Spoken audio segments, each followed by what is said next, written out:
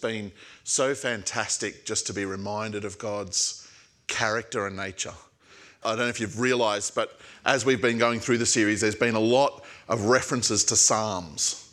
And for those that have hard days and rough days, just really encourage you to just open the Bible at Psalms and start reading about the nature and the character of God. Such a great reminder this morning to hear those things in context in people's lives. Because as you've realised, the nature and character of God doesn't change. Doesn't matter whether you know it or not. Doesn't matter whether you believe it or not. His nature and his character is how it is. Sometimes people use the phrase, God can't do something. Like he can't be evil. And yet it makes it sound like he's locked into something. God does whatever he wants. God is wild in our sense of the word wild, in that he can't be tamed. He's not a vending machine. He can't be manipulated. And yet he chooses, his nature is such that he is good. He's good because it's his choice to be good. He wants to be good. It's his nature to be good.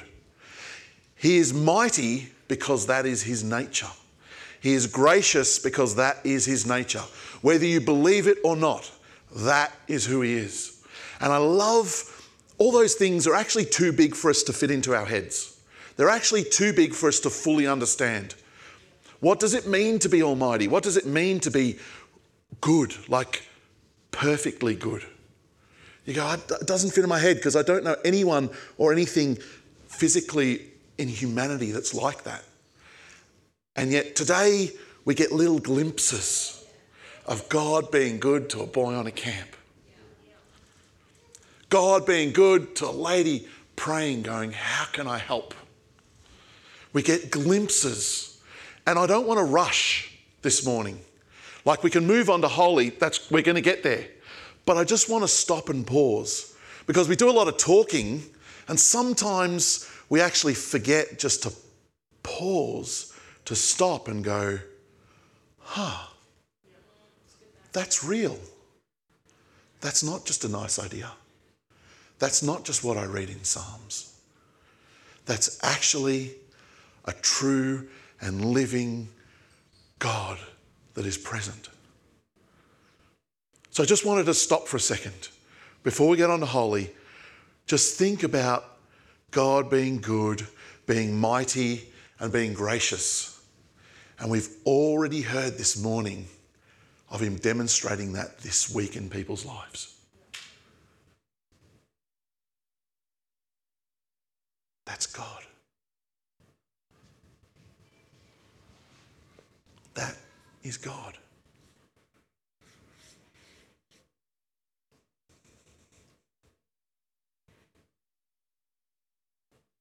Lord, we thank you for revealing yourself to us.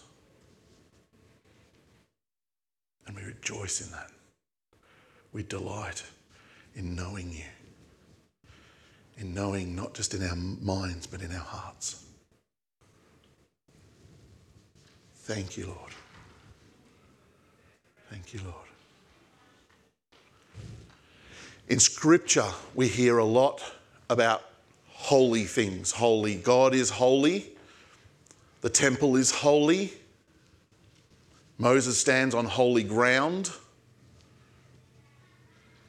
Even Peter says, we are to be holy.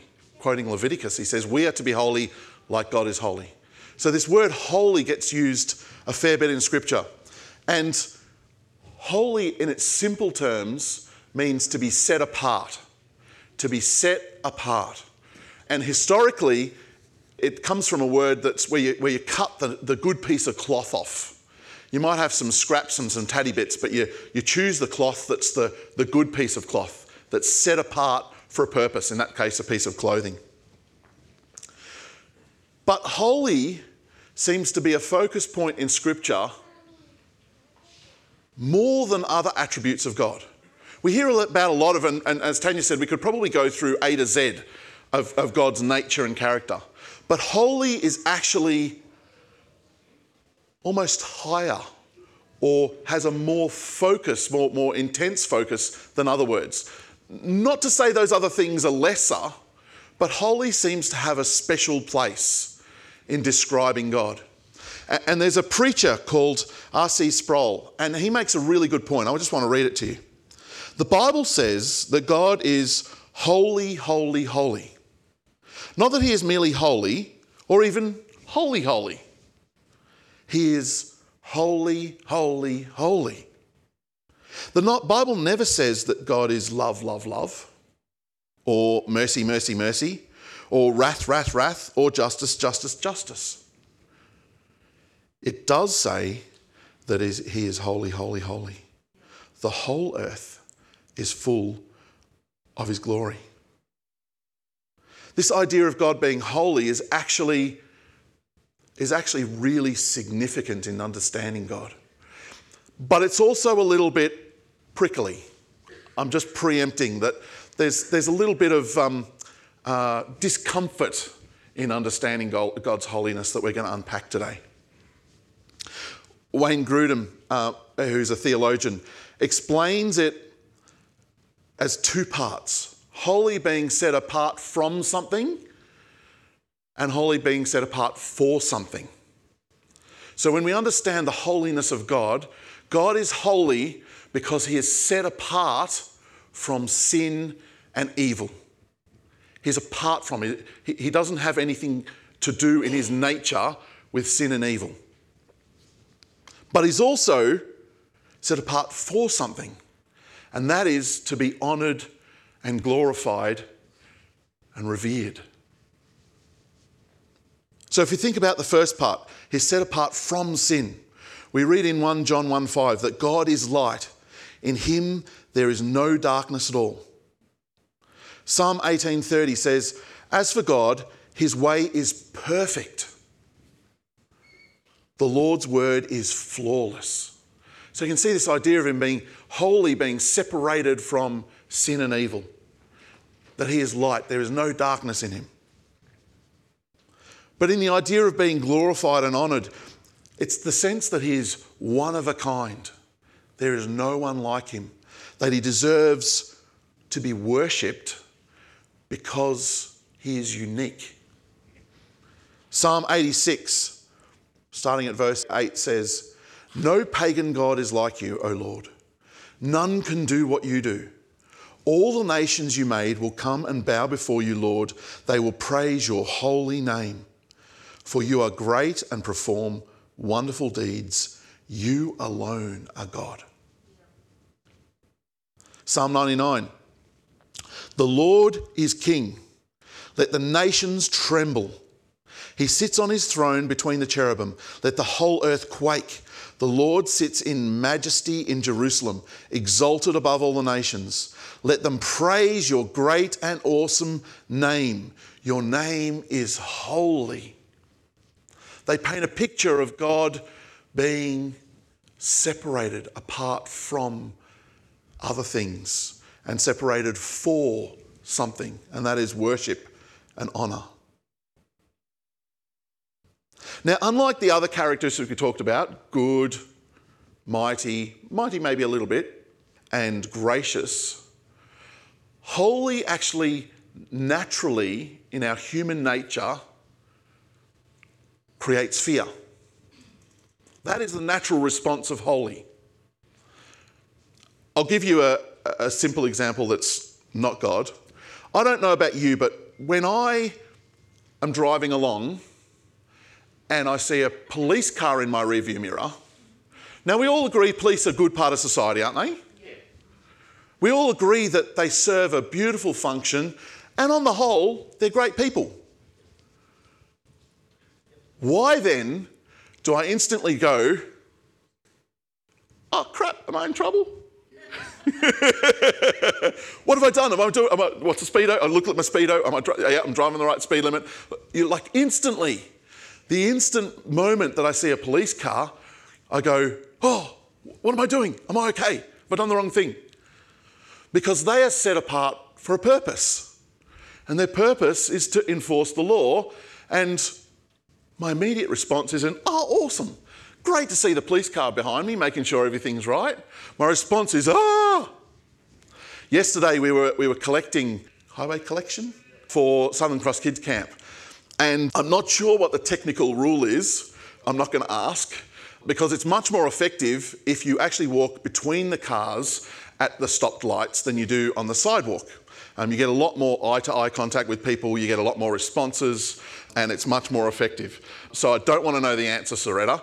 However, I do have to say that when Wendy and I were walking down the 2 aisles and the police car came the other way and stopped at the lights, I all of a sudden went, am I going to get in trouble now? Up until that point, I was fine. I was quite happy walking between. It was safe. It wasn't an issue. There was no one in danger. I was quite confident that this was a healthy environment until I saw the police car. And then I went, I don't know, am I meant to be here? And they just drove on. So I don't know what the story is there, but maybe they had more important things to do. But there is that sense, when we come to this idea of God is holy, the natural response is fear. Because if God is holy, how do I fit into that picture? What does that mean for me? And there's actually 2 parts to this fear. And I want to go through the 2 responses, fear responses. Because there's an example in Isaiah where Isaiah gets taken up into this vision. And in this vision, he sees God. He's in the presence of God. And in that place, he sees angels. In fact, I'm going to read it out to you. From Isaiah 6. In the year that King Uzziah died, I saw the Lord high and exalted, seated on a throne, and the train of his robe filled the temple. Above him were seraphim, each with 6 wings, and with 2 wings they covered their faces, with 2 they covered their feet, and with 2 they were flying. And they were calling to one another, Holy, holy, holy is the Lord Almighty. The whole earth is full of his glory. This is what they're calling out. At the sound of their voices, this is not even God, this is just the angels, the seraphim. At the sound of their voices, the doorposts and thresholds shook and the temple was filled with smoke. And Isaiah says, woe to me. I am ruined, for I am a man of unclean lips, and I live among a people of unclean lips, and my eyes have seen the King, the Lord Almighty. When you think about the idea of God being holy, he's separated from sin and evil, and is elevated to a place of being glorified, the natural response is, woe to me. I am ruined. I do not fit in this picture. Isaiah was right. He was right to respond that way because he got a glimpse of the holiness of God. But hang on, you say. I've been taught that fear is not of God. So was Isaiah wrong? If fear is not of God, why would we fear God? And the answer is, we should fear God based on his holiness.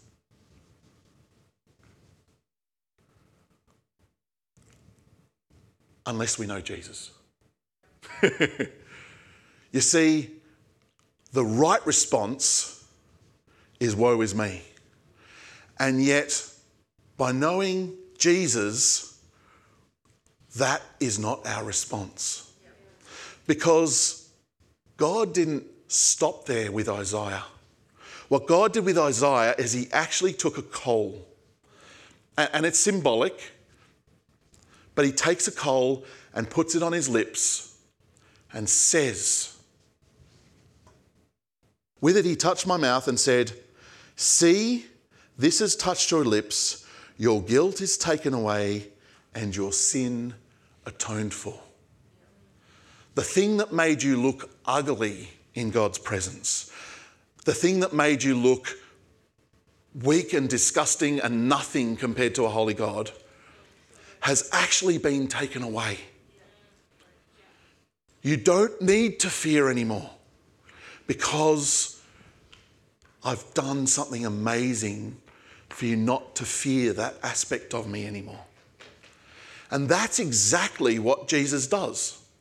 Jesus does exactly the same thing for us. The right human response is fear.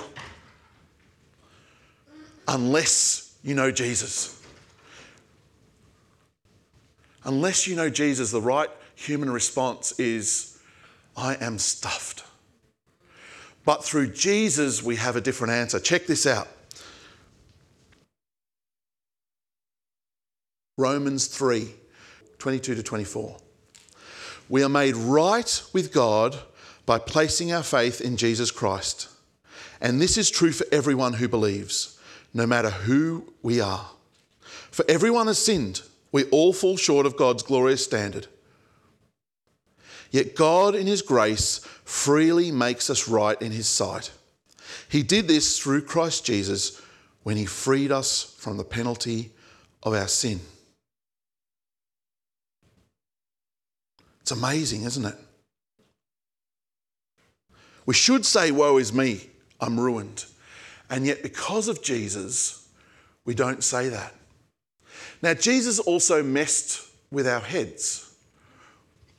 Because normally the way it works is, and we're all experts at this because we have a pandemic that's been going on for a while, that when one person is infected and they hang out with people who aren't infected, what happens?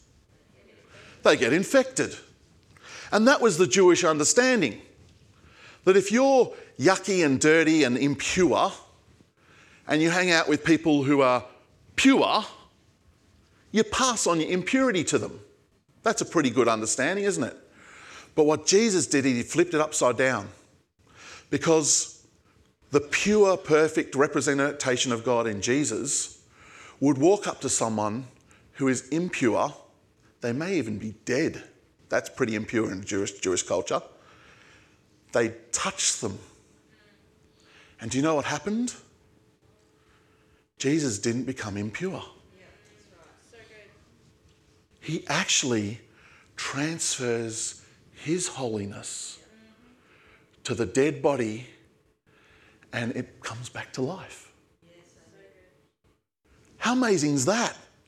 So the picture isn't that we're stuck in this place of impurity and we continually dread the idea of interacting with God, but then we remember that Jesus is pure and holy and paid the price and so we're forgiven.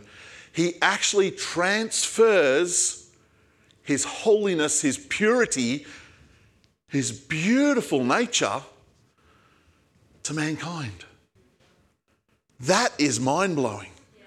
That is phenomenal. That just turns the whole picture upside down, because what it does is it then means we have a divine nature of holiness. So when Peter says, be holy because God is holy, we're not going, I don't have a chance. We go, wow, I know Jesus. I have touched, I've experienced what it means to coexist, to connect with the holy, righteous God. And it wasn't a place where I was condemned. It wasn't a place where I was shown my faults and my weakness and I looked ugly. It was a place where he transferred his beautiful purity onto me. I didn't earn it. I didn't deserve it. My ugliness was there. And yet he chose to transfer something so amazingly beautiful to me. We do not need to fear the Lord God Almighty because he sent Jesus. And so when he says, you are a royal priesthood, a holy nation, a chosen people, he's talking to the church. And you go, look around. Royalty, brother. did you realise who you put in the room? Like, surely you could have chosen a better bunch than this. He goes, no. You missed the point. I can call them a royal, holy, chosen people, not because of them, but because of me. Because I gave it to them. I gifted my beautiful holiness to them. That they, you, me, in spite of who we've been, what we've experienced, what we're ashamed of, doesn't have to define us, because God has touched our lives and transferred his holiness to us. But that's only half the story. That's one sort of fear that is not yours and mine to carry. And if you carry that fear, pray the Lord to take it away, because he's already taken it away. We just need to own it. We need to receive it. If you don't know who I'm talking about when I say Jesus has done that, please chat to me, because there's something amazing that you're missing out on. But if you have experienced it, but you still fear God, feel condemned by your actions and the things that you get wrong, pray. I'd love to pray with you. There'd be others that love to pray with you here, because that is not what God has set up and prepared for us. But the other part of fear, is very real and very true. And it's a bit confusing, because we use fear for the two places. Often in Scripture it says, fear the Lord. Fear the Lord. Let me give you some examples. Psalm 33:8 says, let all the earth fear the Lord. The fear of the Lord is the beginning of wisdom, from Proverbs. Also, 3 more Proverbs. The fear of the Lord is the instruction for wisdom. The fear of the Lord is the beginning of knowledge. The fear of the Lord leads to life. What on earth is this fear? This is a very different sort of fear. And when we think about the holiness of God, there's 2 parts to it. What were the 2 parts? Set apart from? Set apart from what? Sin and evil. So that's the part where we feel ugly. No need to feel ugly anymore. Set apart for? Glory. That hasn't changed.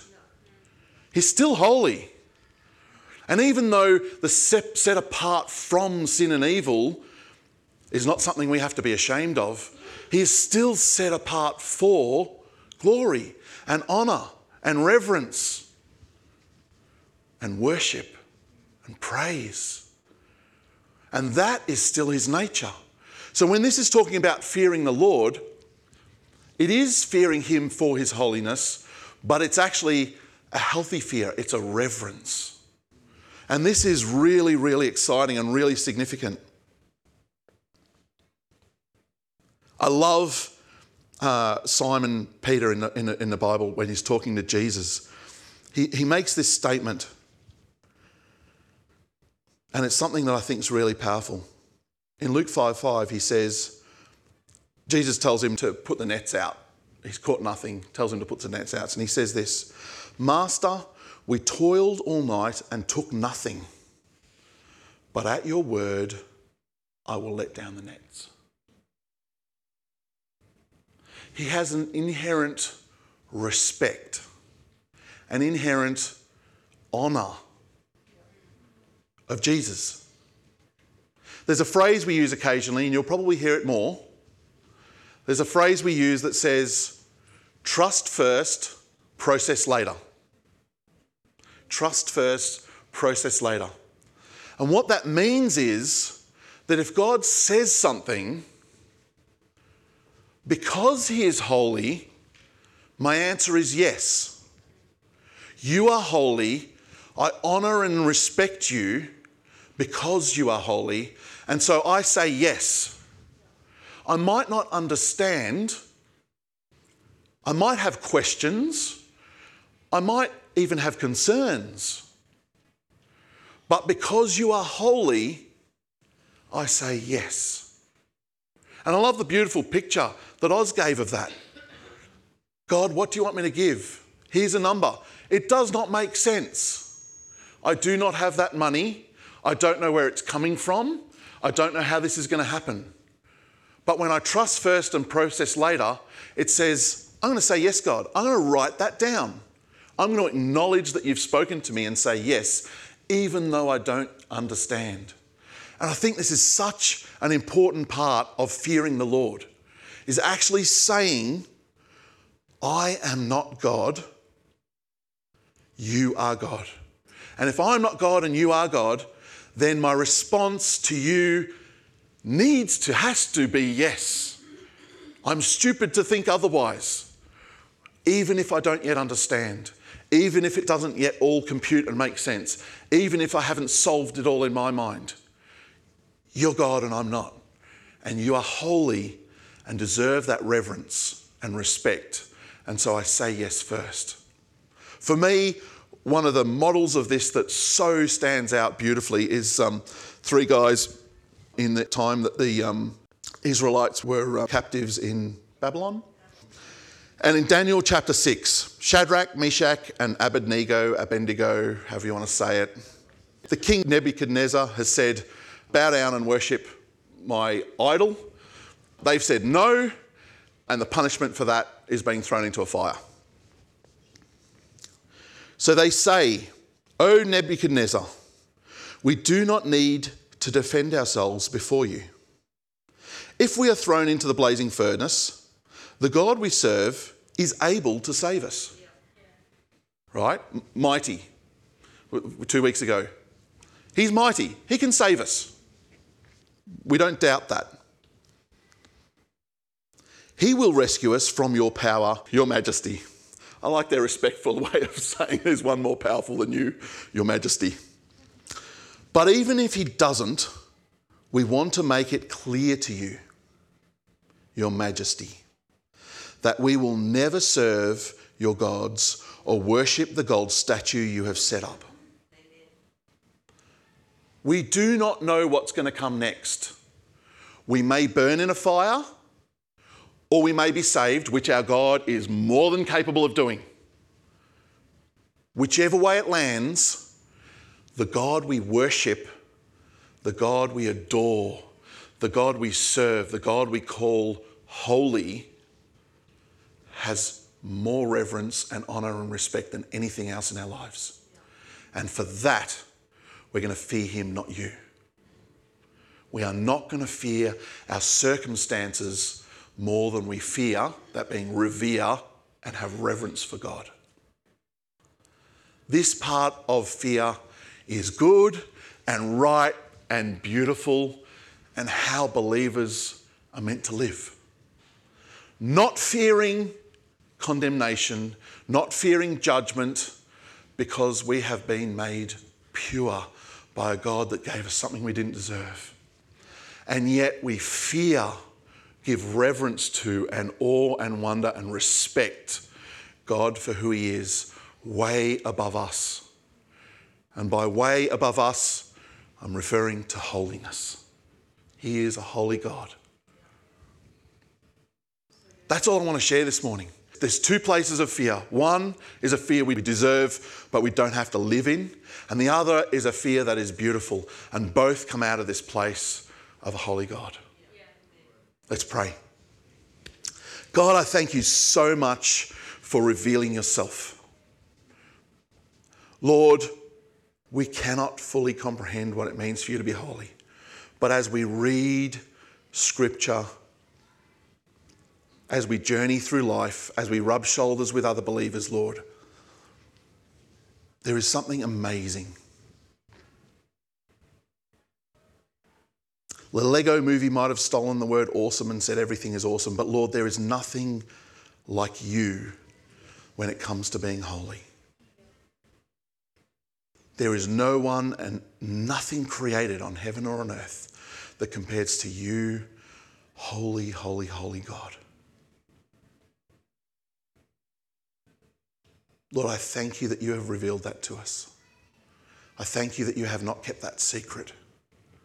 You have chosen to let us know of your holiness, that we might fear you.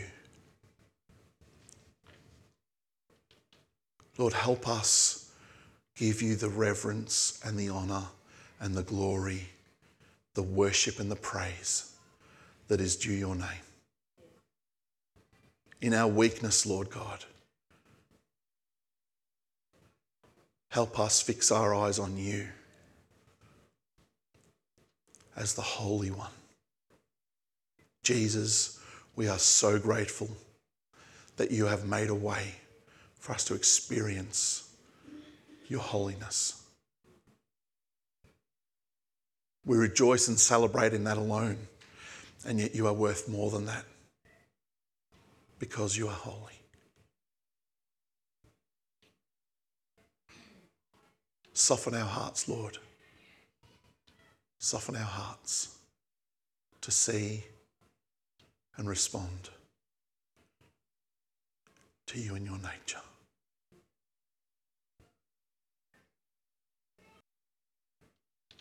Thank you, Lord. Thank you, Lord.